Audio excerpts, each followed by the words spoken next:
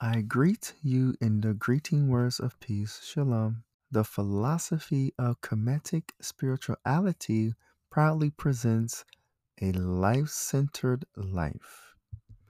We wish that the information that is shared will enlighten you and guide you on your uphill path. Blessings.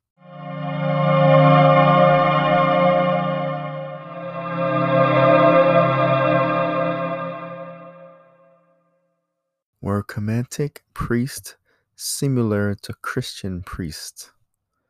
How much of an individual was a hymn? Several facts have come to light from looking at the tombs biography from Kemet.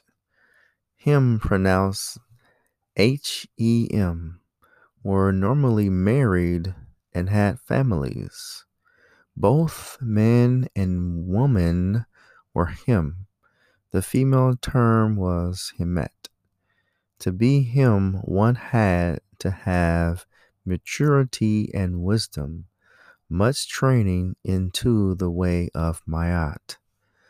The elders of a family, father, mother, eldest son, or eldest daughter, or the elder leader of the community were naturally assigned to be him representing the family or community.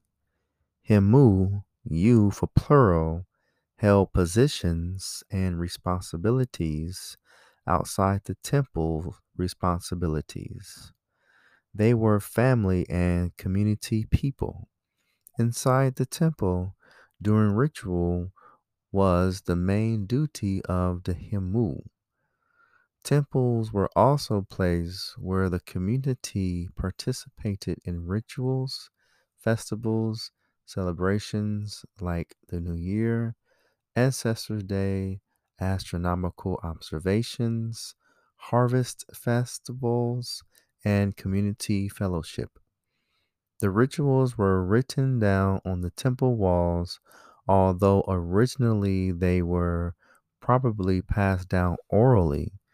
There is no evidence of there being such a thing as a monk or ascetic as one find in Eastern or Western religions.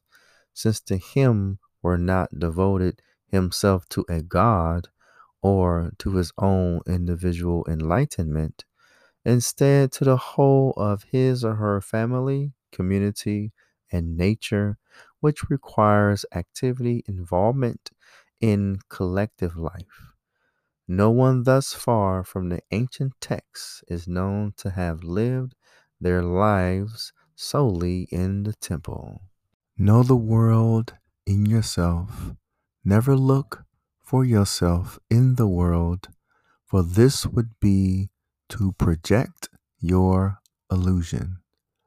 This podcast was brought to you by the philosophy of Kemetic spirituality. We wish that the information that was shared will enlighten you and guide you on your uphill path. Blessings. I leave you as I greeted you with peace. Shalom.